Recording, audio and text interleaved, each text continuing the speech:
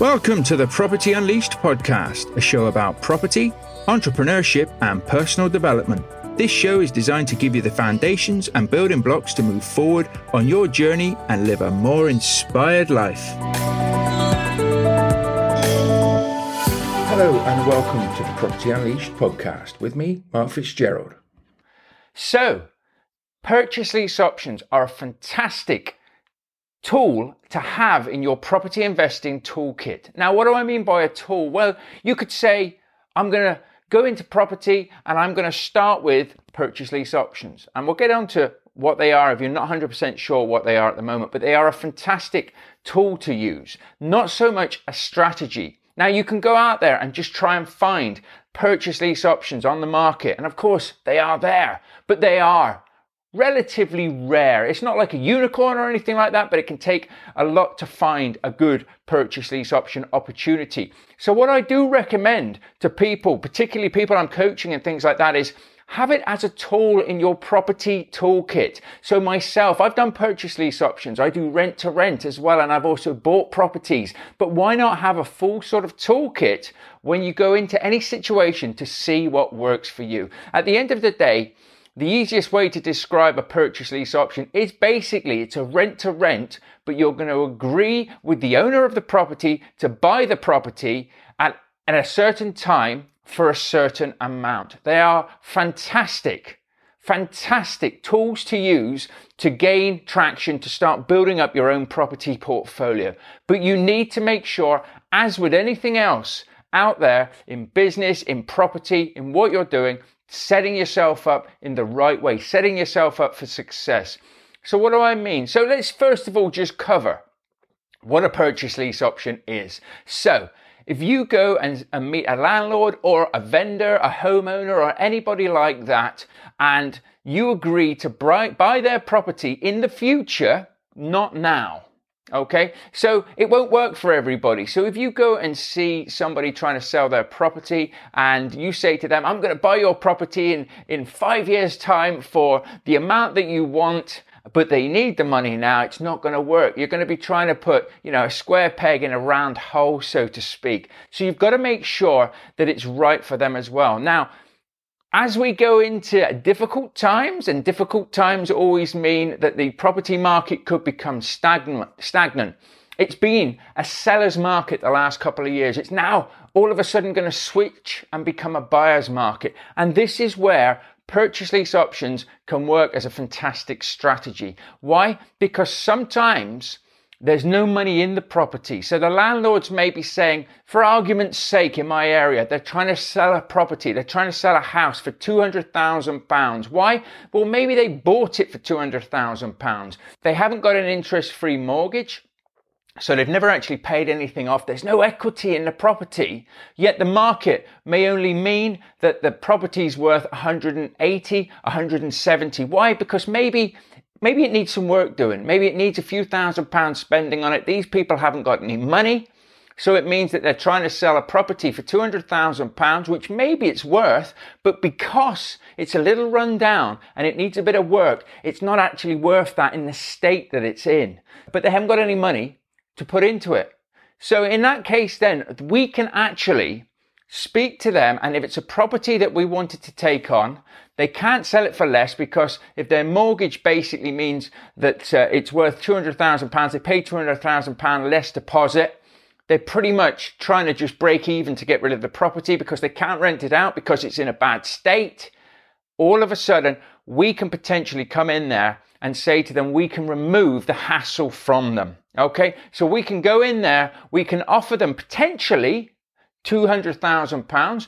That's for you to negotiate, obviously, the market price and everything like that. But you think about it, if that house in a good state of repair will be worth £200,000 now, in a few years' time, 3 years, 4 years, 5 years, potentially even 7 years, don't go past 7, otherwise you have to start changing things with legal documentations, and that's for another video, but don't go past 7. 3 to 5 can be a bit of a sweet spot, really. So at the end of the day, you could agree and lock a price in now to buy this for this price in 5 years' time. You could take the asset off them now, and you can pay them a guaranteed rent, or you could cover their mortgage costs just so that they can walk away. And you can then in turn put a bit of money into it yourself, get some nice tenants in there. If it's an HMO, you might do it up, fully tenant it, be able to pay them out of the profit that you're going to make as well. At the end of the day, the property stays in their name until you take up the option to buy the property off of them. But you've got 3 to 5 years, if that's what you agree, to buy it off them.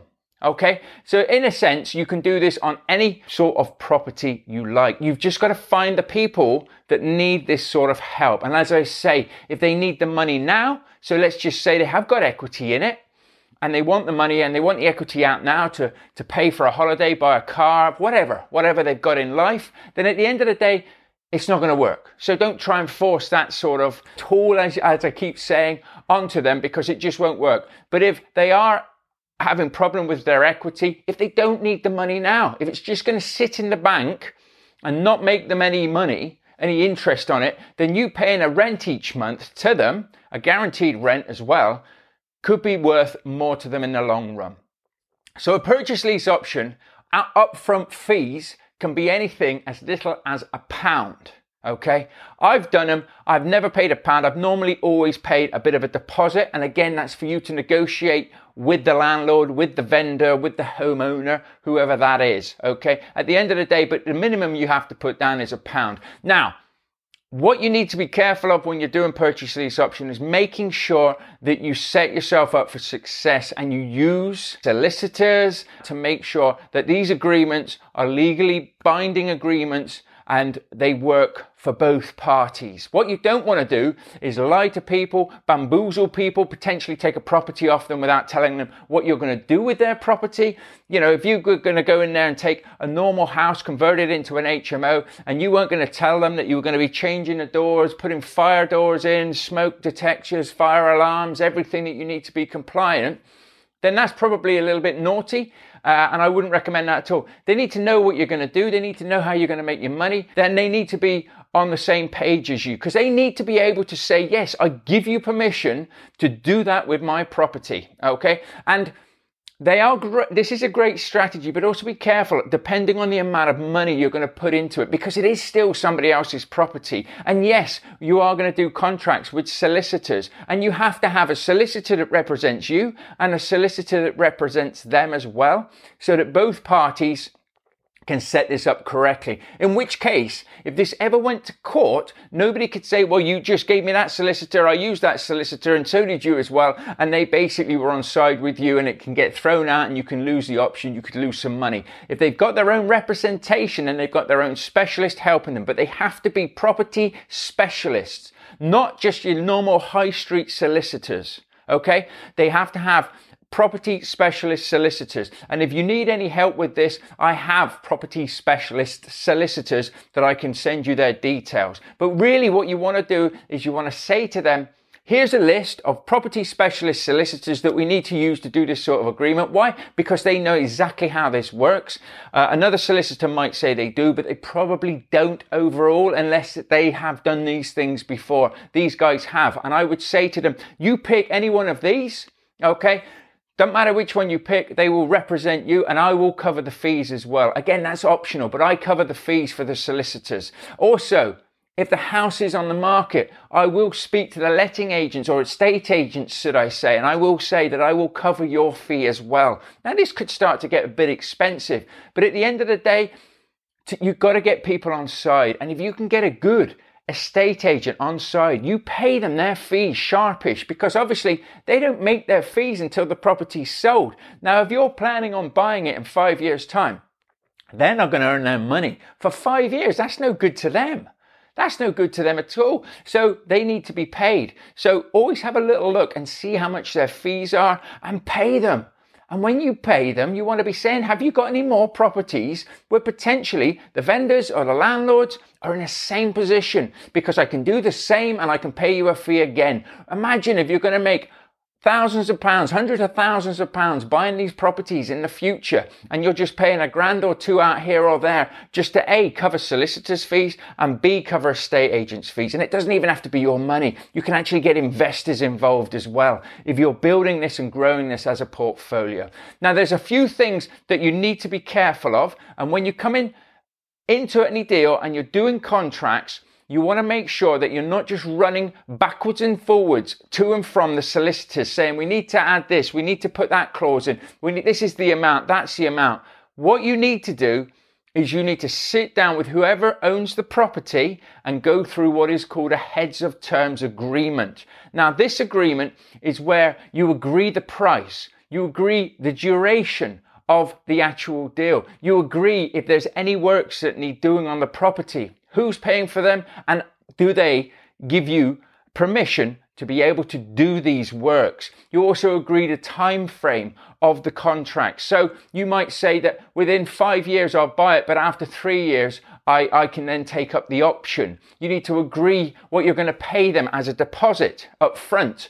You need to also agree what your monthly fee will be if you're doing a purchase lease option. You can of course just do a purchase option, which doesn't mean that you're leasing it, which doesn't mean you have to pay a monthly fee. Now, a lot of deal sources will do a purchase option just to basically hold the property so that the property cannot just be sold to anybody else. They're locking in an agreement with who owns the property to then go and sell that, so to speak, that agreement and that price off to an investor. And that locks the agreement in place from, again, that's another video. But we're talking about purchase lease options, and that is where we are going to lease the property from the owner over a period of time. Now, you can, of course, take a normal house, see if you can convert it into an HMO, depending on planning in your area, depending on Article 4. You can take a flat, you can do this with anything realistically, but you could look at converting it into a serviced accommodation, house, flat, whatever your strategies are.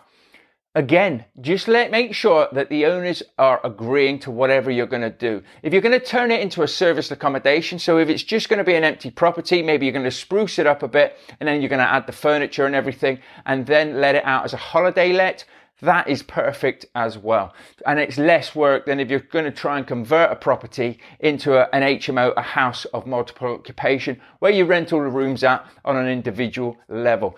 What I would say is if you're going to do a purchase lease option, or my opinion, if you're going to do a purchase lease option on an HMO, try and get an existing HMO. So something obviously the landlord doesn't live at, and it's very, very easy then to give it a spruce up, but it should already have a license. It should already have fire doors and everything in place as well. It might just need sprucing up, new furniture and things, and it's a lot more cost effective for you to do. Again, if you're going to start converting properties, start putting en suites in properties and things like that, a purchase lease option should work. You may need to look at doing it in a bit more of a structured way so it's more concrete, in which case then you might look at purchasing the property with a delayed completion date and just have that delayed completion date out there. Obviously, you need to have a look at your own circumstances and you need to see what best suits you.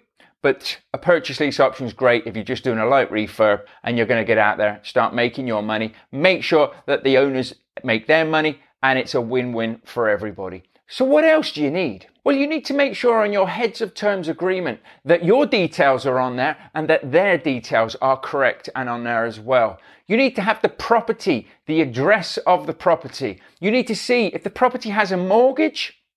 You need to know who that mortgage company is and what the mortgage account number is in case anything happens in the future and you need to speak to that mortgage provider. Potentially, if the landlord was going to default on paying the mortgage while you had the option, you could look in turn to speak to the mortgage company and take over paying the mortgage on their behalf so that there's no repossessions and your deal stays intact. You need to lock in your agreed price.